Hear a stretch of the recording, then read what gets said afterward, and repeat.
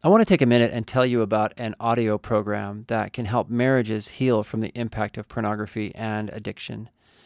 Dr. Kevin Skinner and myself went into the studio some time ago and we recorded 6 hours of discussions and courses on how to help couples heal from the effects of pornography.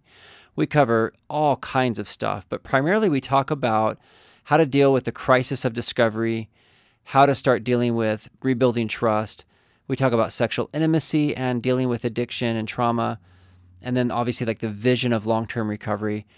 We really try and cover as many topics as we can to help couples orient themselves and get their emotional balance back so that they can start healing after the chaos of discovery of pornography and all the trauma that goes with that.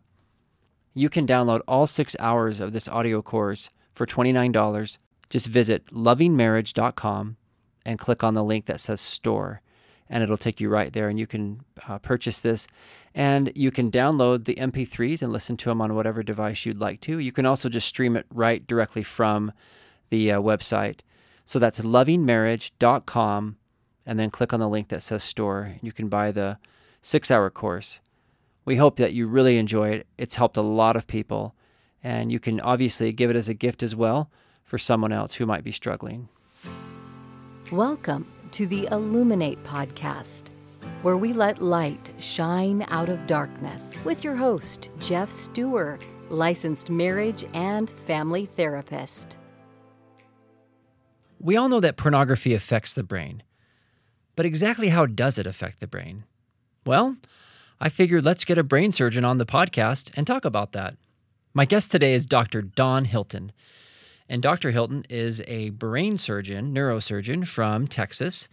And he not only does things that brain surgeons do, which is way above my pay grade, but he also speaks nationally and internationally about the harmful effects of pornography on individuals and on society. And he is on the front lines of this fight and publishes on this topic, has written a book, and gets invited to speak all over, including to the Vatican.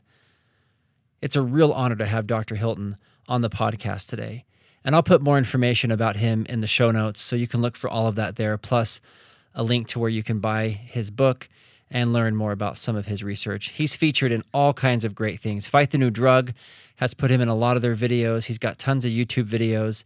Dr. Hilton is out there on the front line speaking and helping us recognize the harmful effects, and also looking at trends and what things are coming down the pike so that we can be prepared and understand how this will affect us long term. Let's jump into my interview with Dr. Don Hilton. Well, welcome to the Illuminate podcast, Dr. Hilton. Thank you so much for making time for us today. It's my pleasure, Jeff. It's good to be with you. All right. Well, today we're going to talk about this idea that I think is prevalent in the mental health field, certainly, and culturally, but I think also in the church to a degree a little bit, right? This idea that is pornography really addictive? Is this really something that we should be calling an addiction? Are we just overreacting? I'd love to hear your response to that just initial question, and then we'll just dive right into the evidence here. Yeah, I think everything that you have just said is accurate. I think that there's a reticence to use the word addiction, and certainly to apply it to at least most pornography use as it's happening today. I think first of all, just stepping back and defining the word addiction. You know, people will say, well, it is or isn't something. Well, what is the word that they're going to either affirm or deny? What is addiction? So if we're going to decide whether or not pornography use is or can be addictive, at least we should have some framework of what the threshold of addiction is. At what point does compulsive and harmful use become addiction? And there's really no clear threshold for that. Mm-hmm.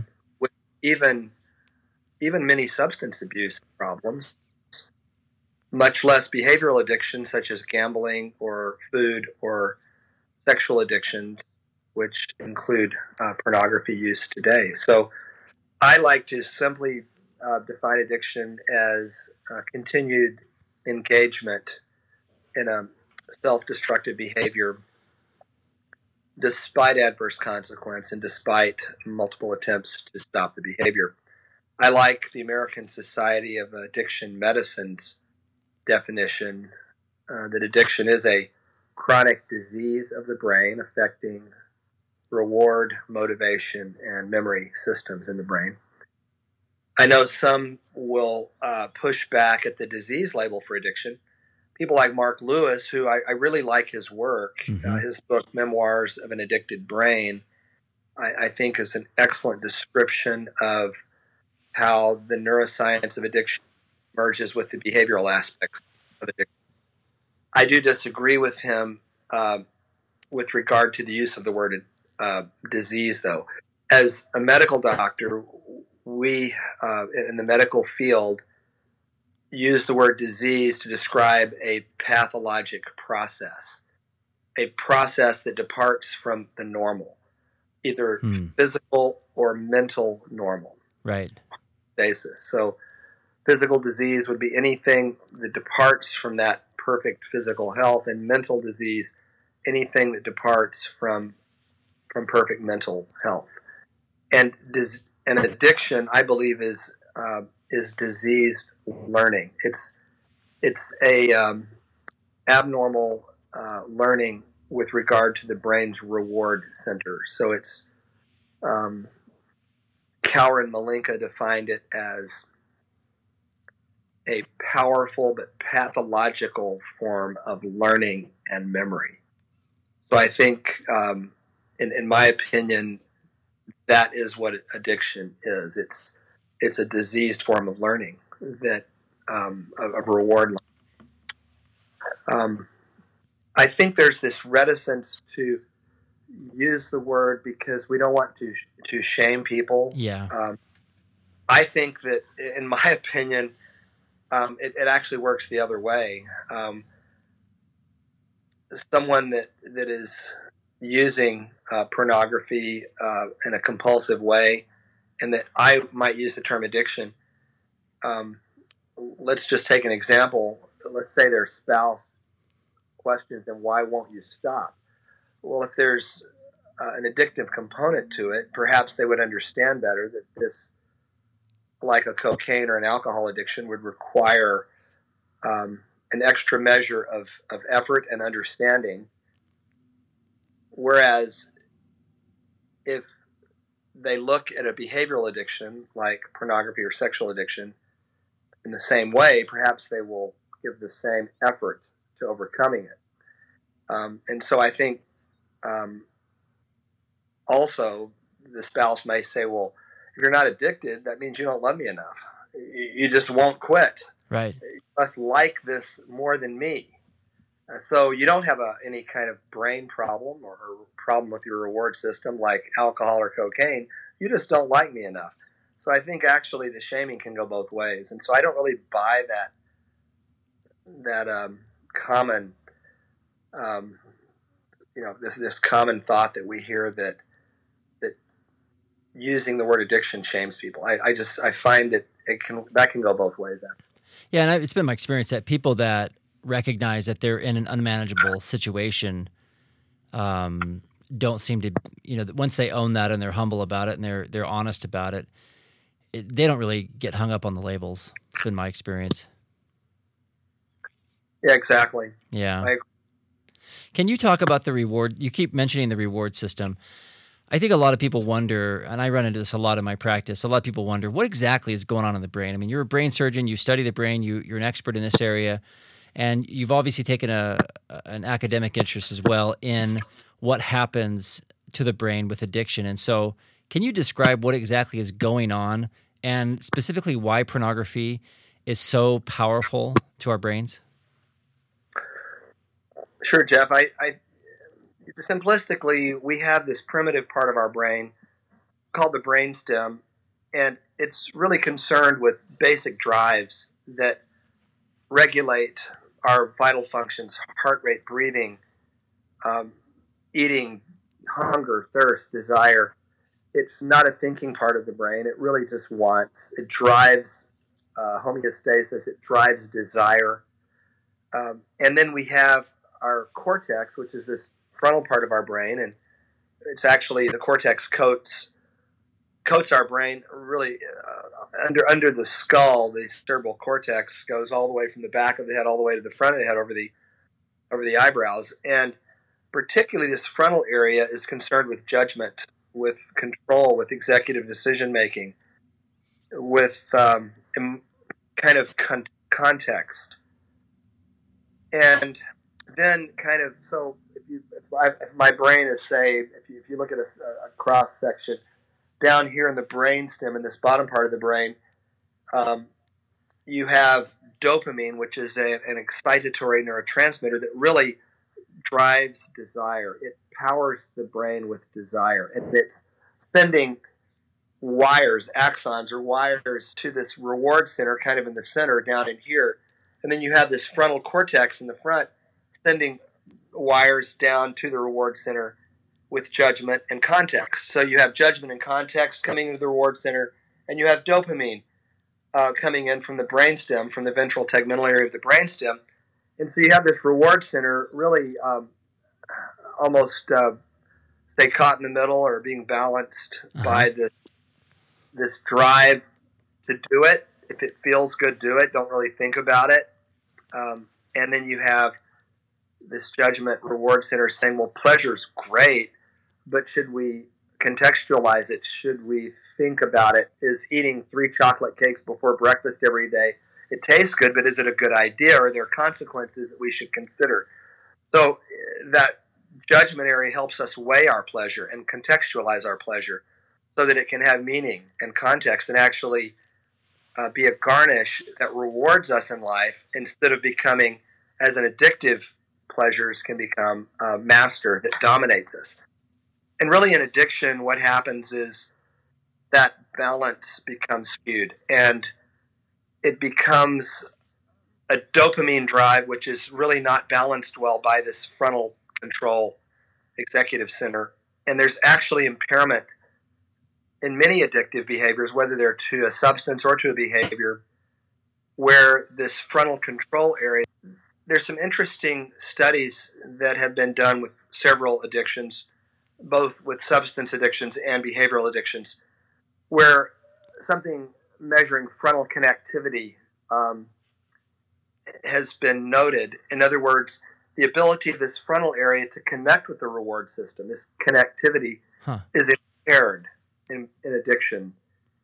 Interestingly, there have been a couple of studies done looking at people using pornography compulsively, and these areas have been impaired. They've shown frontal connectivity issues and impairment similar to that seen with substance addictions. One study came out of Cambridge University in England. Another one came out of the Max Planck Institute in Germany and was published in the Journal of the American Medical Association. And so these are 2 secular studies out of Europe that have shown impairment in frontal connectivity with heavy porn use, similar to that seen with substance addiction. And I think that's significant. It's that data and other data like it, and going back to the molecular neuroscience data, delta phosphate and other chemicals that are important in the reward system of the brain, that caused ASAM, the American Society of Addiction Medicine, to include both substance addictions and behavioral addictions under the same umbrella of addiction. And that data has only become stronger, to the point where, Mark Potenza, Mark Potenza at Yale, Valerie Vin at Cambridge, and others wrote a letter in Lancet, the medical journal, and felt that, that compulsive pornography use does meet the threshold for a behavioral addiction, at least as much as gambling does. Gambling, of course, has been accepted by the DSM-5, and in the ICD-11, the pornography was just, or sexual addiction and compulsive pornography use has been included in as an impulse control disorder, not as an addictive behavior as gambling has. But I will point out that the DSM originally included gambling as an impulse control disorder before it was moved to the addictive level. Dr. Potenza, Dr. Voon, and others recently wrote another paper suggesting that it's more accurate for the ICD-11 to include compulsive sexual behavior or pornography use as an addiction as well, rather than impulse control disorder, because the data is as robust for pornography as it is for gambling. At least I think it's stronger myself. Yeah. So the data is really, I think it's really not an issue of is the data there for it. It's really a political issue. I mean, we didn't see this fight with gambling. We didn't see everyone come out and say, no, gambling is not, online poker all night long and you lose your job, you're addicted. Online porn all night and you lose your job, you're not addicted. Really? What is that? What is that? Why? We didn't see that fight. And it's because really pornography is such an endemic part of not just American culture, but worldwide culture now. And everyone, so to speak, culturally is using. And so there's, and the industry part, we can't forget the industry part of it. Yeah. The powerful industry. Right. I mean, look at, MindGeek. Most people have never heard of MindGeek. They don't know what MindGeek is. And it's one of the largest monopolies. And some of the researchers that are most supportive of pornography and who fight the addiction label the strongest, people like, say, David Lay or Nicole Prouse, who are frequently quoted as supporting pornography and supporting the industry. They have close cultural ties to the industry, and that's really not vetted in a lot of the science, in a lot of the lay publications that come out that quote them as supporting pornography and as fighting an addictive label for pornography. I mean, David Lay's paper, ethical use, or something ethical porn use for men, something to that effect, A Man's Guide to Viewing Pleasure. He just wrote a book that was endorsed by Pornhub, which is owned by MindGeek. And yet, when he's quoted as being a non-biased researcher that opposes an addictive model for pornography, that doesn't come up, that he's been endorsed by Pornhub, which is owned by MindGeek, which is a large industry. It'd be kind of like, having a professor that hangs out with the president of the tobacco industry tell you that tobacco's fine. Trust me, it really is. Right. And yet they're best friends and they hang out. Nicole Prouse, for instance, and these are on their sites. They're proud of this. They put it on their sites. Attends the Adult Video News Awards every year and poses with performers and producers on the red carpet at AVN every year. So they say that anyone that opposes pornography is biased, either from a religious or moralistic view, yet they don't feel that they're biased, even though they have very close cultural ties with the industry. Right. Fairness, yes, we need to look at both. So. Yeah, exactly. So when you're wondering, if you're sitting here listening to this, wondering, where does this debate come from? There are very much two sides at war here with this, and both sides, I guess what you're saying essentially is that these experts that are coming out and saying there's no evidence of it have a conflict of interest big time. Yeah. Well, they do. As I just pointed out, they do. And pornography has changed. It's much more kind of a related topic is this growing tendency, not just in society, but in religions, specifically in the Church of Jesus Christ of Latter-day Saints as well, but not unique though, in other religions as well. this tendency to try to look at pornography as shame-based only. In other words, the reason that it's bad is that there's a moralistic impetus to stop, and if you don't, then it's religious shame. Yeah, that drives these negative feelings, and that's a growing tendency to think that. yes. It's a problem for several perspectives. We could go on, but I know that Noah Church and Gary Wilson and some of my atheist friends who feel that pornography is very harmful to them as humans, they're atheists, they're agnostics, and they get really upset when people try to tell them that it's a moral issue from a religious perspective, because they're not religious. Right. They feel that it harms their ability of anyone that is using to connect emotionally with other humans. And so they look at it from a more humanistic perspective in terms of the harm that is done. Chris Hedges wrote a book called Empire of Illusion. In that book, he quotes Robert Jensen, who's a professor of journalism at University of Texas at Austin.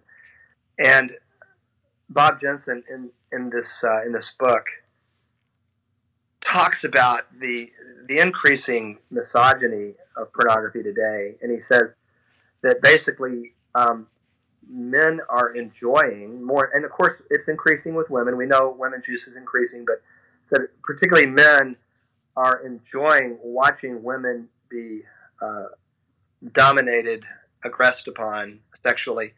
And he said, and many men, perhaps the majority of men, like it.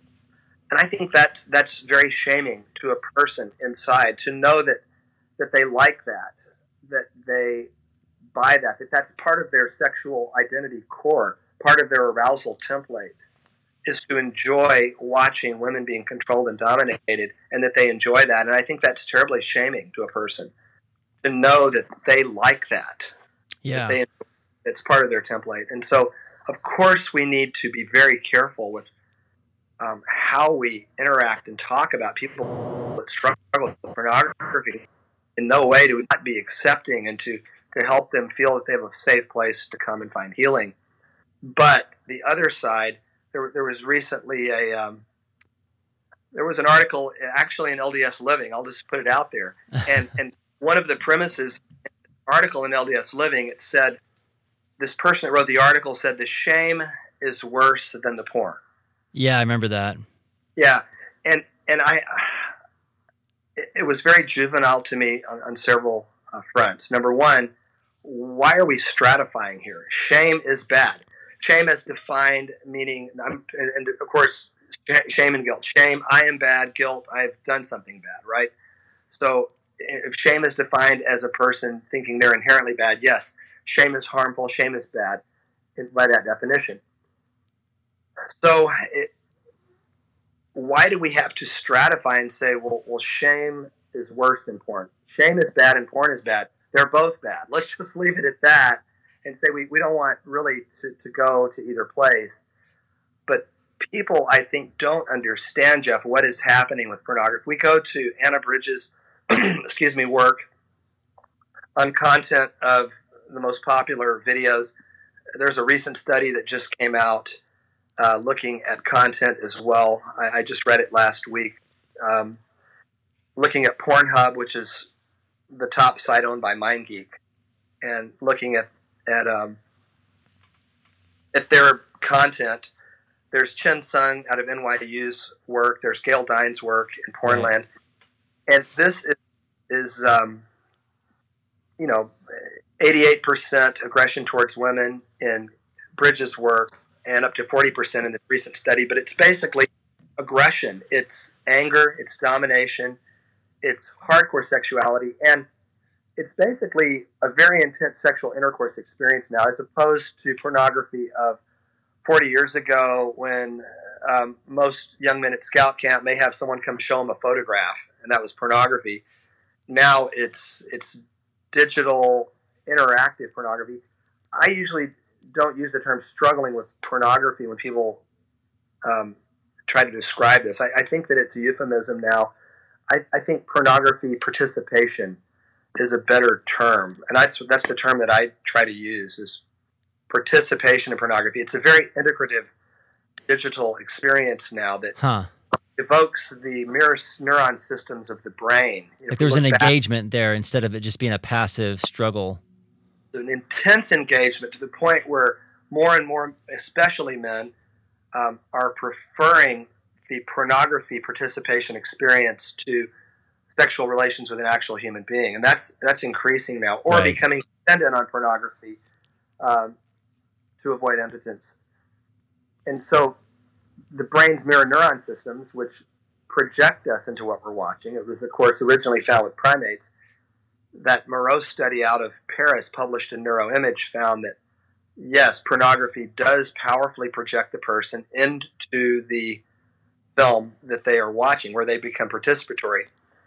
So now with this multiple sexual penetration kind of heavy sexual experience that pornography has become, it's really a very intense digital sexual experience that's happening. It's not looking at porn. It's not struggling with porn.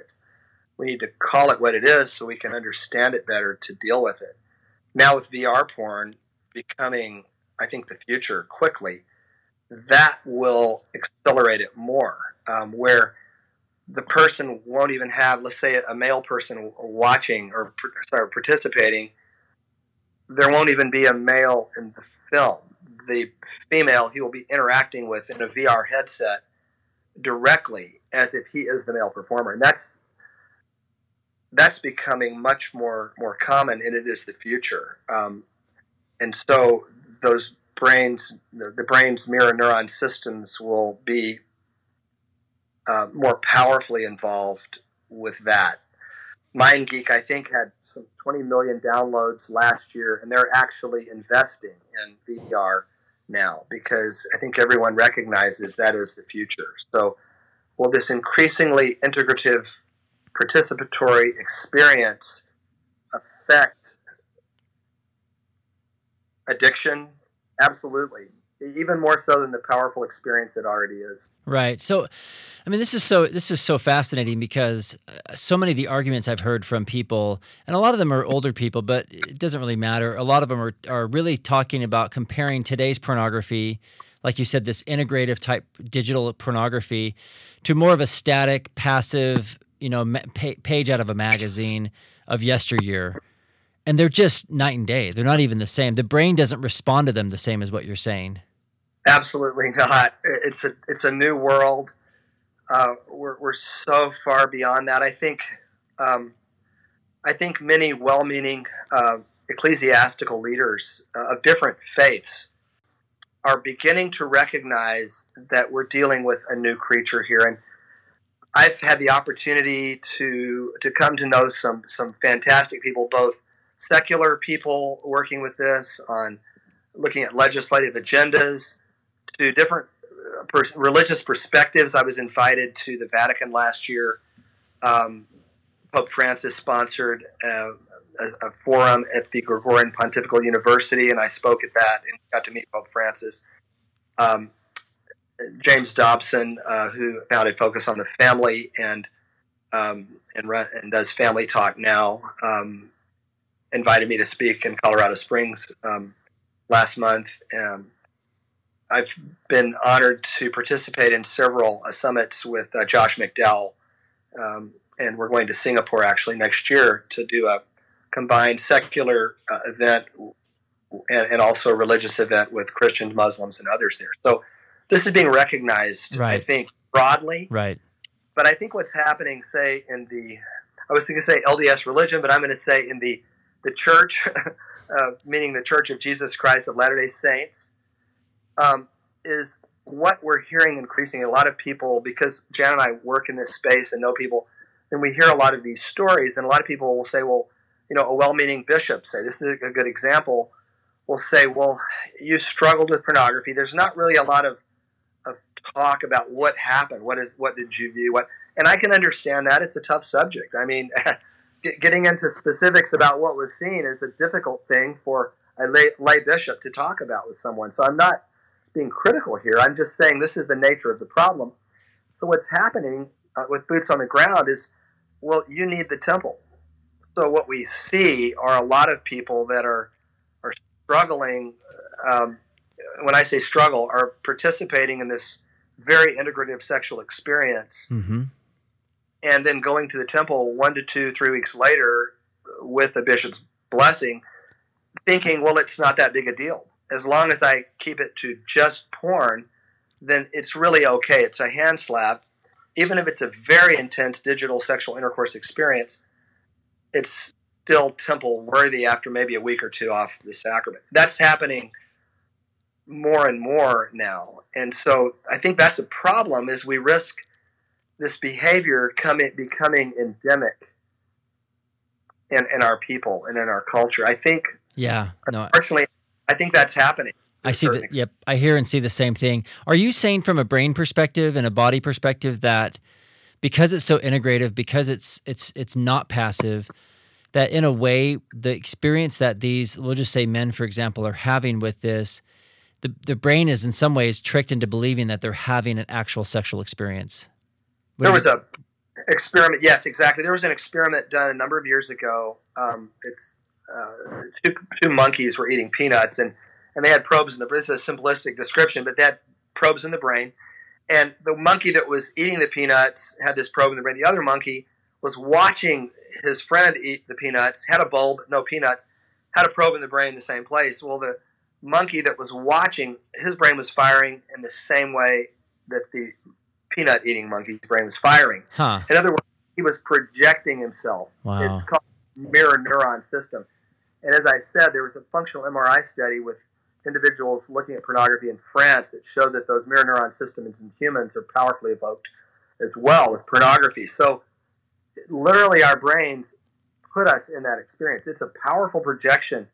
And with VR porn now and the masturbation devices that are being made, particularly in Japan, where performers are filmed having sexual relations haptically with haptic technology, kind of like Gollum was filmed in Lord of the Rings, Anthony Serkis, the actor, and then they transposed Gollum where he was. Uh-huh. That's happening now with pornography performers. So now the males, and I'm sure they'll do it for females, but the males will have an experience where they're having a sexual intercourse experience with a performer with a masturbation device attached to their genitals, moving in concert with the filmed female. So you're talking about a powerful sexual intercourse, digital sexual intercourse experience, but it's not an actual human. So what's happening is, I think a lot of priesthood leaders not understanding that will say, well, it's not that big a deal. You didn't actually touch a person, so just hold off the sacrament for a week. You need the temple. I want you to go to the temple next week. That's happening more and more, and yet what's happening in their brain and their mind and their heart is identical to a very powerful sexual intercourse experience. So we got to really slow that down, don't we, to help that person understand what's happening to their spirit, to their body, to their mind, to their relationships, because this whole dismissing it as not a real sexual experience is just not true. It's not, and they learn, their templates change. People think, well, your templates can't change. Templates with regard to their hunger, desire for control, for aggression, those templates do change. I mean, if we remember the cadaver experiments with rats, they took a male rat and they put in a piece of wood in this cage. The wood was soaked with cadaverine. Cadaverine is what makes dead things smell. And even rats hate cadaverine. If you put the wood in a cage with a rat, he'll run to the other side of the cage. And that's what these male rats did. They tried to get away from this cadaverine-soaked wood. Mm-hmm. So then they kind of, second part of the experiment, poked some females, sexually receptive females, fur with cadaverine, and put these females in the cage with the males. And the males initially ran to the other side to get away from the smell, but the sexual attraction overcame it, and finally they mated with these cadaverine-soaked females. And in the end, when they would smell cadaverine, they would run to the female because they knew that meant sex. And of course, they completed the experiment by going back and putting the original cadaverine-soaked wood with the now sexually cadaverine-scripted male. And instead of running, the males would run over and start to chew the wood. Oh my goodness. And so it just shows, I think, what happens. Sexuality is a powerful teacher. The context in which we experience sexual pleasure is a powerful teaching substrate for the brain. It imprints our brains powerfully. It literally builds new brain wires between different areas of our brains so that we become different. Recovery is a reversal of that. Yes. It's learning to value human connection, to value love again. And of course, it's real. Recovery is powerful, but just as addiction is a learning process, so is recovery. Yeah, that's so powerful. I mean, I'm guessing for you, this is a big part of why, so many people that struggle with this, that are interacting with pornography, that are giving up so much. I mean, you look at it and you think, why would the rat run back toward this wood? Why would he run toward a stench-soaked female? But a lot of times, what wives and bishops and other people will ask the same question: Why can't he just stop? Why would he give up his job? Why won't he be there for his wife or his family? Why these kinds of things? But you're saying that the sexuality is such a powerful motivator, and the way that pornography hooks people into that, it really just compromises their ability to choose. It does, Jeff, and it's interesting to me that we have no trouble saying, well, "Why don't you just stop alcohol?" For someone that's an alcoholic, just stop. Right, right. It ruins your life. I had one recently that that I had to operate on for had a terrible spine infection from shooting up heroin, and it's like, well, this is destroying your life. It's paralyzing you, and yet they won't stop, or they can't stop, at least in their present frame of mind, without recovery. And we have no trouble saying that person is addicted to drugs. Okay, I get that. They need help. They need real help. But with pornography, we tend to say, well, that's not cocaine. That's not alcohol. So they should be able to just do it on their own, just white knuckle it. And we don't realize that the reward system is driven by the same cravings and urges. I was honored to be part of a group a number of years ago where we did an experiment. It was out of Duke University of Melbourne, and we looked at what causes an animal to crave the most basic of natural cravings, and that's salt. Salt is a very powerful craving for animals that are depleted. And so we looked at a rodent model, and we found that when these rodents were depleted with salt, and then you repleted them and looked at which DNA transcripts were evoked, were mobilized, and which chemicals those DNA transcripts produced to drive desire, lo and behold, it was the same DNA transcripts that were evoked with this natural craving for salt were also evoked with addiction craving for, say, cocaine. That had never been shown. So there's really this concept of what is craving and how can craving control us instead of serve us goes back to the very essence of what addiction is. And to fail to understand that two things. Number one, that pornography can be a very powerful addiction. As much or more so than many substance addictions. And number two, that it's much more common addiction, particularly with the technology driving it and the naivety of particularly young male brains and increasingly female brains using. We've failed to understand the power of that compulsion and how widespread it is.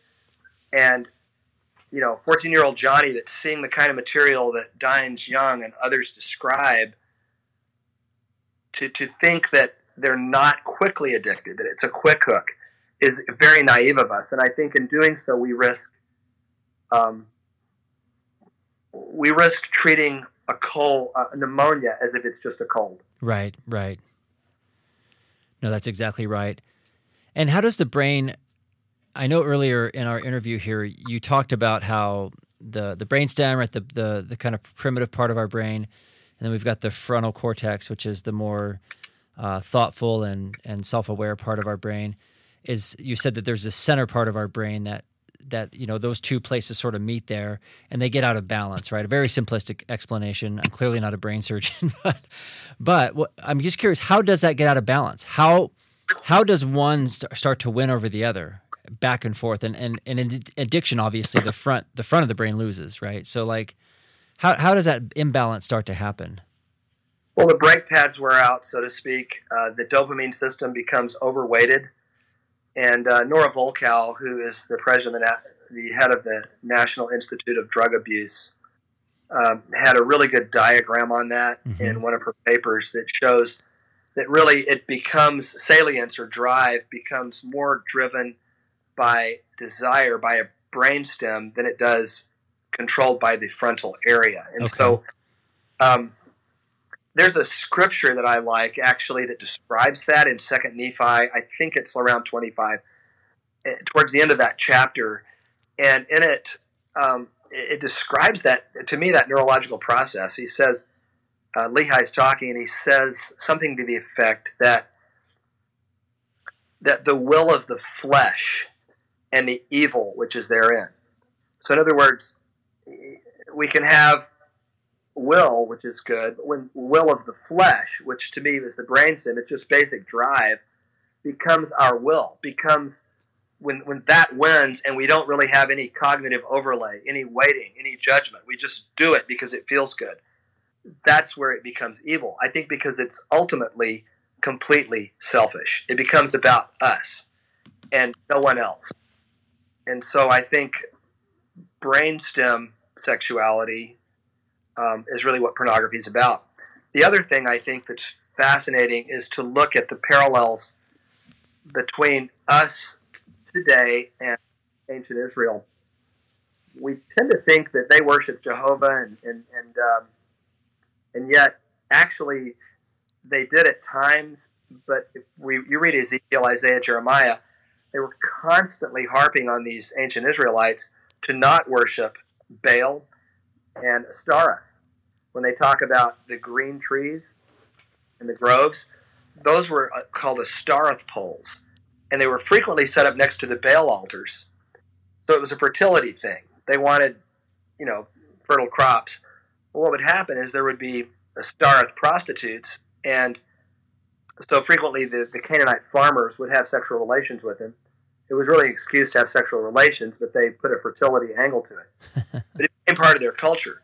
And so if they didn't have a tree next to a Baal altar, they would put up a pole that was sometimes a feminine shape. It was kind of a phallic symbol, but it was basically called an Ashtaroth pole. And then they would have sexual relations by those poles. What's interesting is there's been several Ashtaroth poles that morphed and had Yahweh on one side, and Yahweh replaced Baal as the masculine figure. And then they had Ashtaroth on the other side.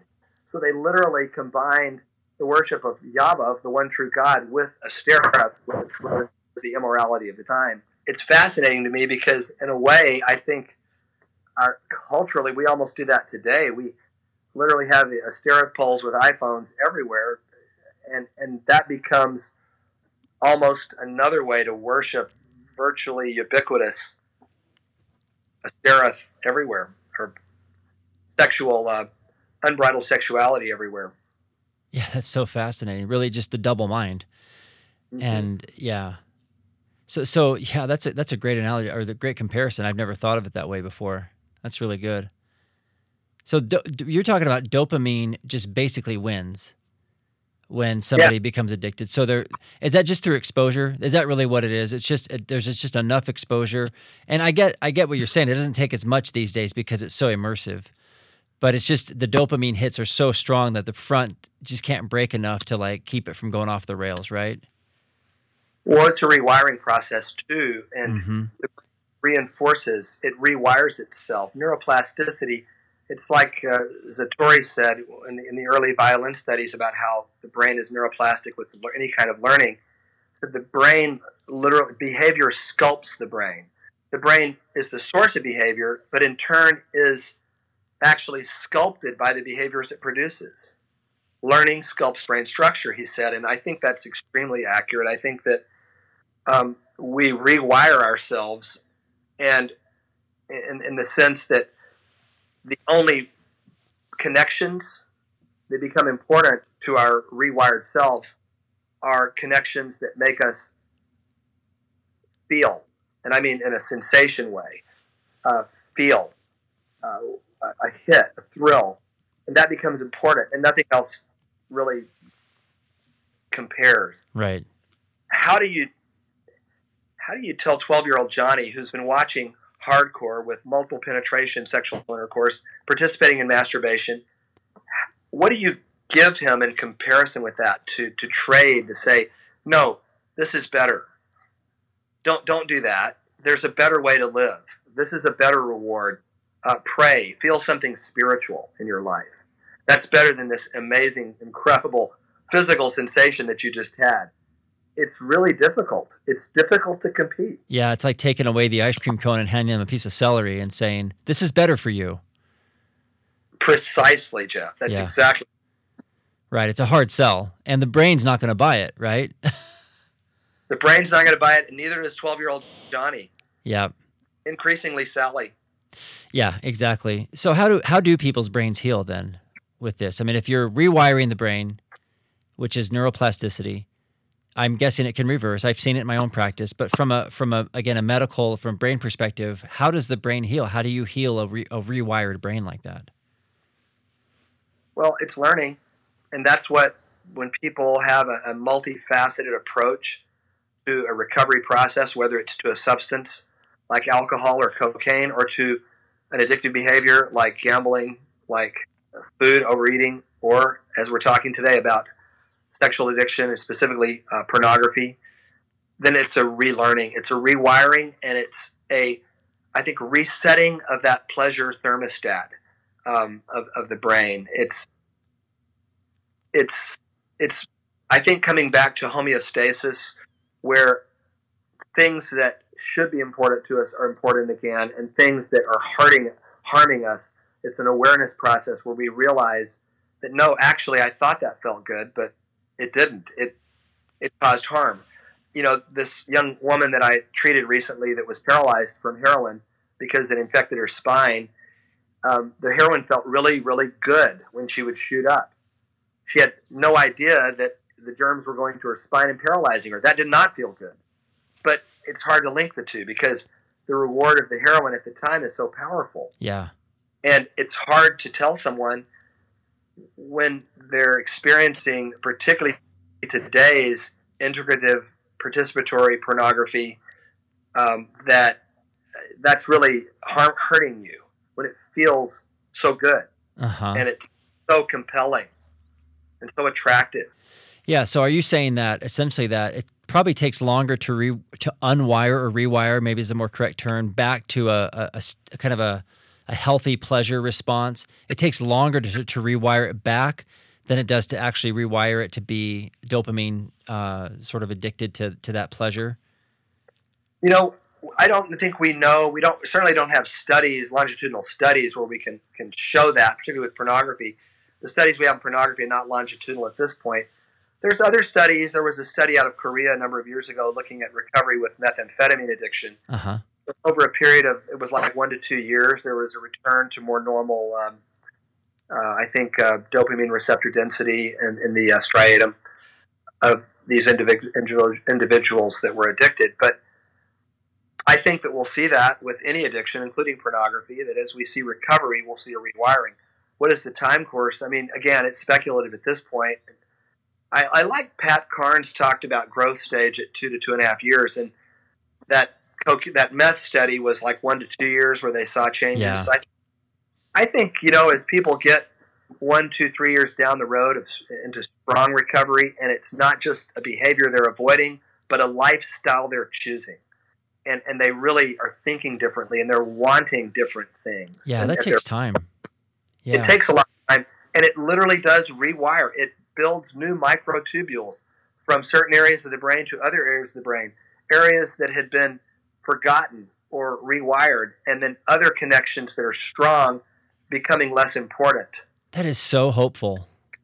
The thing I think that's important, though, is for a person, there's two ways to look at terminology. Some will say, well, it's important that a person always says, I am an addict. I'm an addict in recovery. And, you know, and that's important for some. And I would never tell anyone you should or shouldn't call yourself. If it works for them, it works for them. Yeah.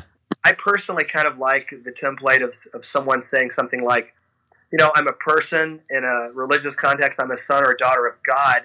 and I have struggled with an addictive behavior or an addiction, but I am now in recovery from that. And so I'm thoughtful and careful in my life, and I do things to maintain my spiritual and emotional wholeness.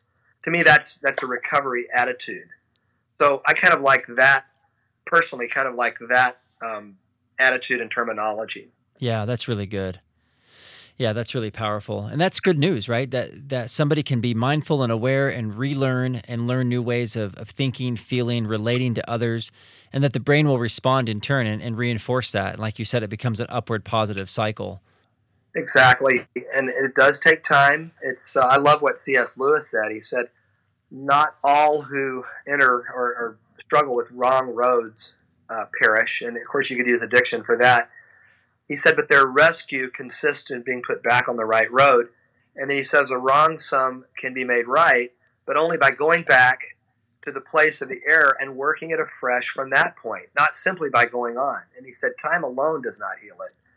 And then he said something I think very important. He said, the spell must be unwound.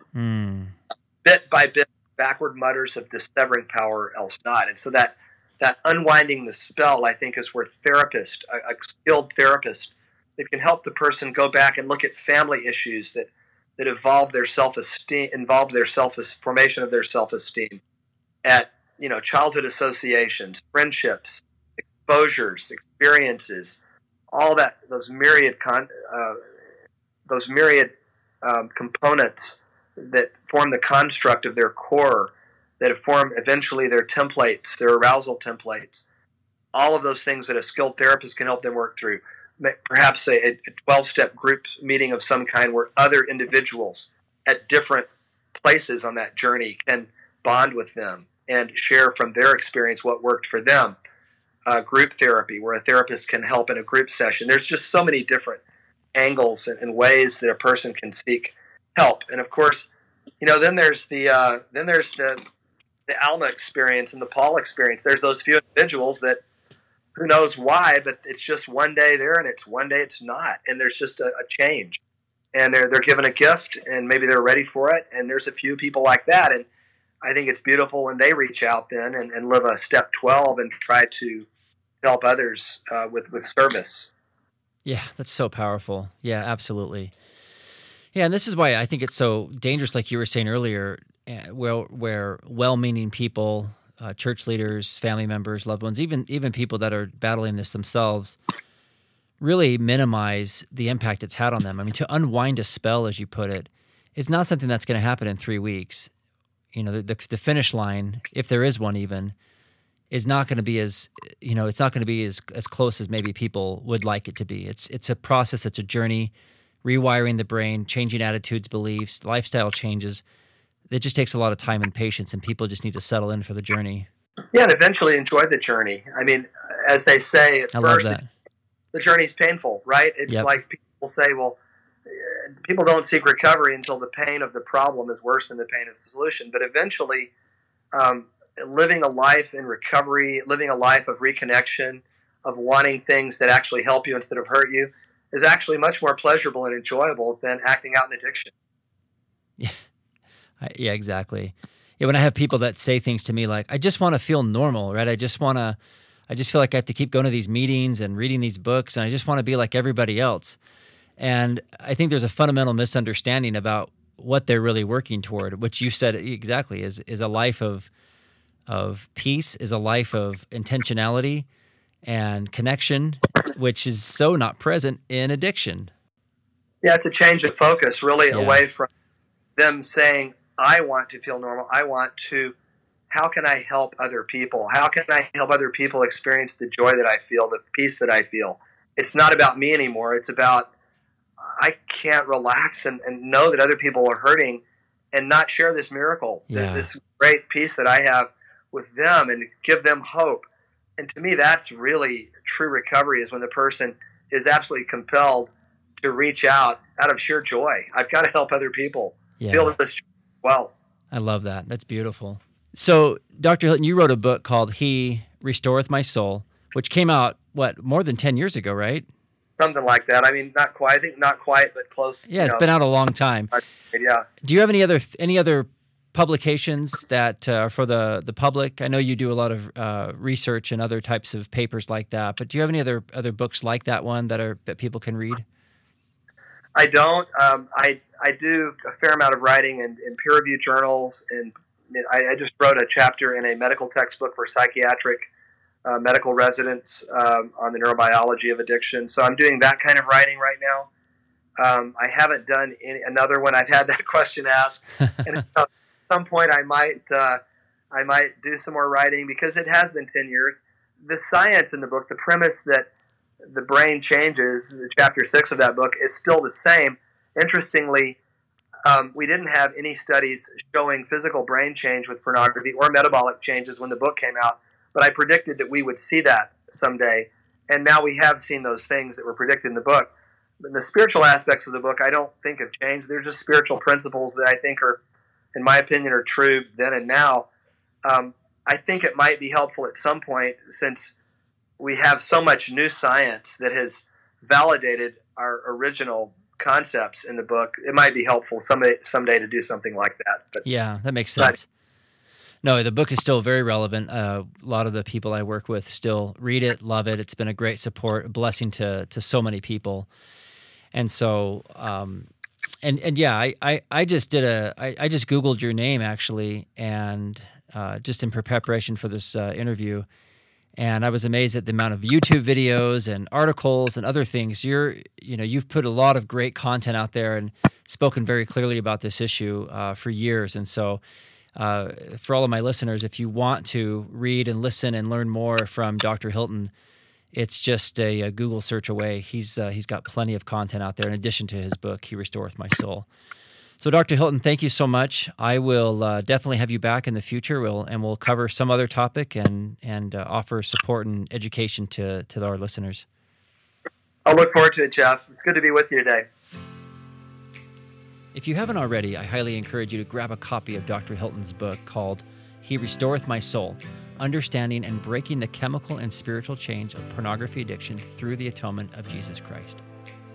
You can pick this book up at Deseret Book. You can also grab it on Amazon and probably other places books are sold. It's a fabulous book. It has all the brain science in it and also has a lot of recovery stories. Dr. Hilton and his wife are very involved in the 12-step movement and also helping lead and guide and organize lots of other recovery efforts, and they are just doing such a tremendous work. I want to thank Dr. Hilton once more for taking time out of his very busy schedule to speak with us on the podcast today. In the next episode of the Illuminate podcast, I'm really excited to introduce you to Dr. Dean Busby from the BYU Brigham Young University School of Family Life. He's the director, and he is going to talk with us about a new book that was just published by him and several of his colleagues at Brigham Young University on how to talk to kids about sex in a healthier way. And it also includes specific sections on talking about pornography, masturbation, homosexuality, and some of these other topics that are really fragile and difficult and delicate for parents to try and talk to their kids about. So look forward to that episode. I'm really excited to share with you my interview with him. He is a fabulous speaker and researcher and just has some great ideas that I think will really help you and support you and your family. And once again, thank you so much for listening to the Illuminate podcast. Please share it with your friends and family. We'd love to keep growing our listenership and spreading light. Thank you so much.